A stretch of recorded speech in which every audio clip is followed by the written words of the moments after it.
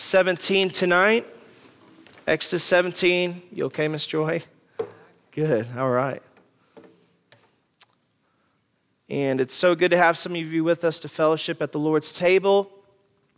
Thankful for your attendance here tonight. Really, the Lord's Supper is so important because the tangible way that we demonstrate who we are as a church is not by a membership list that's printed on a piece of paper. The way that the Bible teaches us to show who is part of this body is by our observance of the Lord's Supper tonight. And so I'm encouraged by even Robert's message and the beautiful picture of the Lord's Supper that's there. And I want to show you one more here in Exodus chapter number 17. And I want us to read the first 7 verses together here.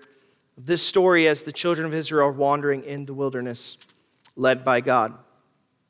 Exodus 17, verse number 1.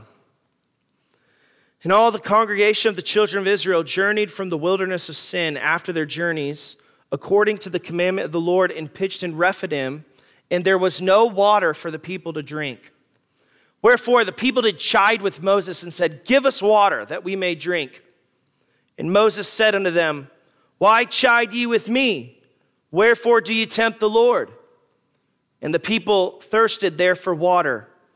And the people murmured against Moses and said, "Wherefore is this that thou hast brought us up out of Egypt to kill us and our children and our cattle with thirst?"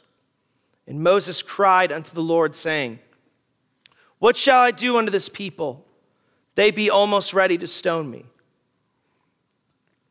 And the Lord said unto Moses, "Go on before the people and take with thee the elders of Israel and thy rod, wherewith thou smotest the river, take in thine hand and go. And behold, I will stand before thee there upon the rock in Horeb. And thou shalt smite the rock, and there shall come water out of it that the people may drink." And Moses did so in the sight of the elders of Israel. And he called the name of the place Massah and Meribah, because of the chiding of the children of Israel, and because they tempted the Lord, saying, "Is the Lord among us or not?" That's quite a question, isn't it? Is the Lord among us or not? I don't know about you, but in distressful moments of my life, I've asked that question. God, are you here or are you not? In seasons of little success or emotional hardship or tragedy. But when you come right down to it, the people who asked that question in verse number 7 had very little right to be asking that question. Because if you look at the passage that's going on before us, you have a bunch of people who they themselves deserve to be questioned by God. But in Exodus 17, they've set themselves up as judges, and they are questioning God himself. That's what it means when Moses says, you're tempting the Lord God. You're putting God on trial.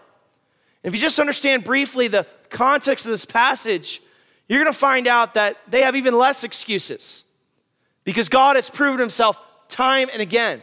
We're in Exodus 17, but it's just 2 chapters earlier in Exodus 15 that they were delivered across the Red Sea. And in fact, the very next chapter is them singing praises to God. There's an entire song written in the book of Exodus. And then they get thirsty.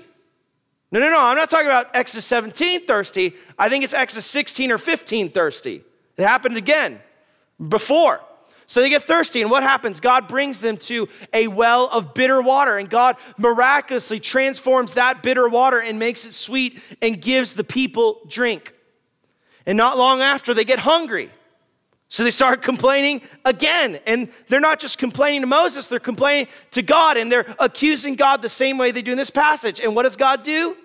By his grace, he gives them meat and bread, quail and manna.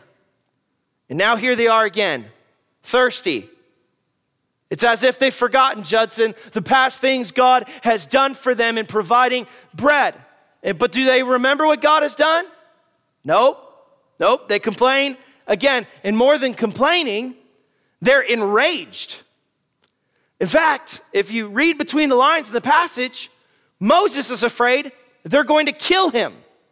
They've put Moses on trial. And so they decide that they're going to have a tribunal because they think Moses is such a bad leader because they are accusing him time and time again, bringing them and their children and their cattle to the brink of death. Hell hath no fury like an angry mama, or an angry cow mama, I guess.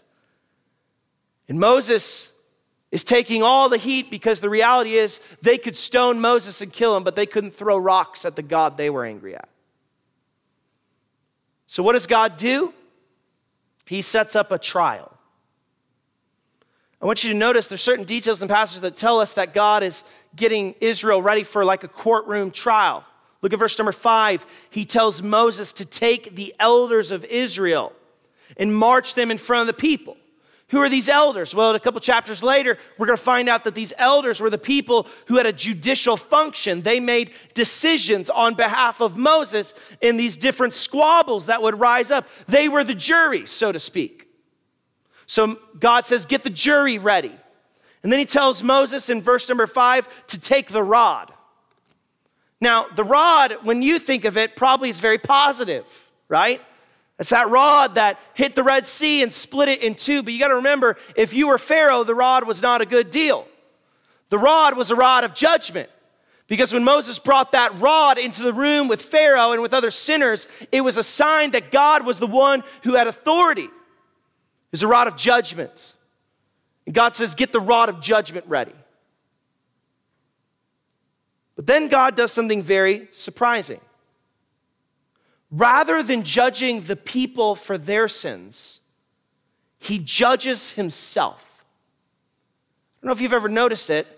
It's not as though Moses was just supposed to strike a rock and it would open up this spring. But there's a very important detail in verse number 6 that before Moses hits the rock, the hitting the rock was a sign of something bigger. Look at verse 6. God says to Moses, where would God be in this moment? He says, I will stand before thee there upon the rock in Horeb. So God is standing in front of the rock, and Moses is supposed to hit that rock with the rod.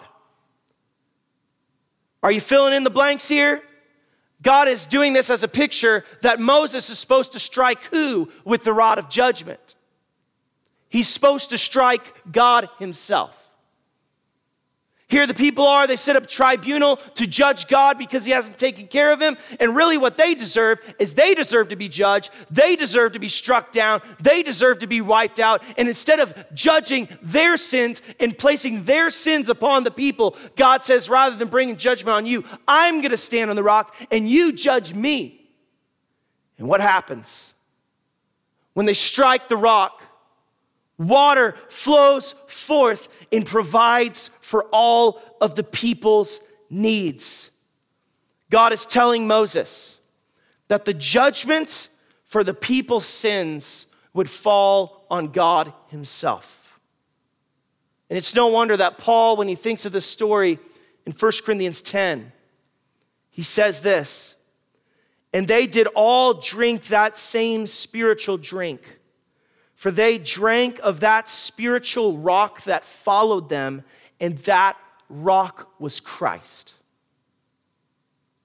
This rock at Horeb is an early picture of our Savior being punished for our sins.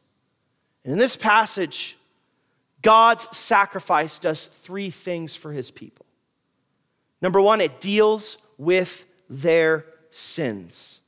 The death that the people deserve for their sins, God carried out not upon them, but he struck himself. And it is the blood of Christ that demonstrates that for us. It was Christ's blood that flowed and was a reminder of the judgment for sins that normally would cause an animal to be sacrificed. And really all of that was because we deserve to be the sacrifice. We deserve the death. Number two, God's sacrifice met their needs. Verse number 6, the water flowed out and it quenched their thirst. What's interesting is when Paul quotes this, he says that they drank of that spiritual rock, and that spiritual rock followed them. See, you and I think that Moses just gave them water at this one time, but Paul seems to give us the impression that by some miracle, this same rock would follow them throughout their wilderness journeys. And every time they needed water, once again, they would strike the rock.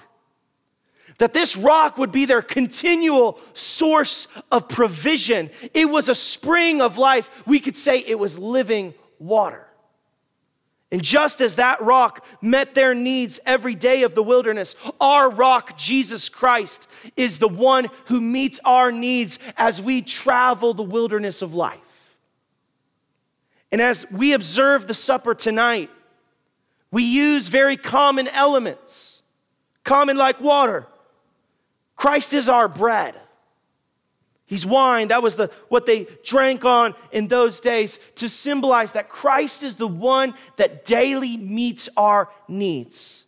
Man does not live by bread alone, but by every word that proceeds out of the mouth of God. It is the sacrifice of Christ that meets our needs. Friend, whatever your soul is craving for tonight, you don't need what you're craving for as much as you need Christ. Feast on him tonight through the supper. Then third, this sacrifice proved God's presence with the people. The whole incident, and Moses waits to write the whole question on the people's minds to the very end, almost to emphasize it. This whole incident, look at the end of verse number 7, it was in response to one question: is the Lord among us or not? And that's a question we share too on our wilderness journey.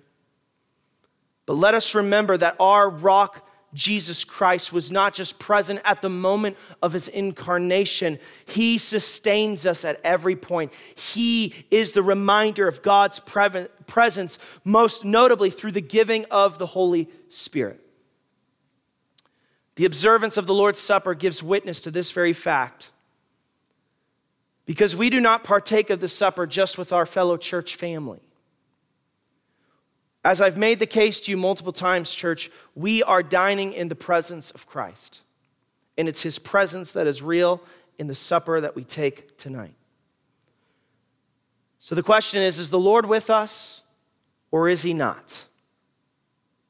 Well, Christ says, if you've tasted of the living waters, then you should never thirst again.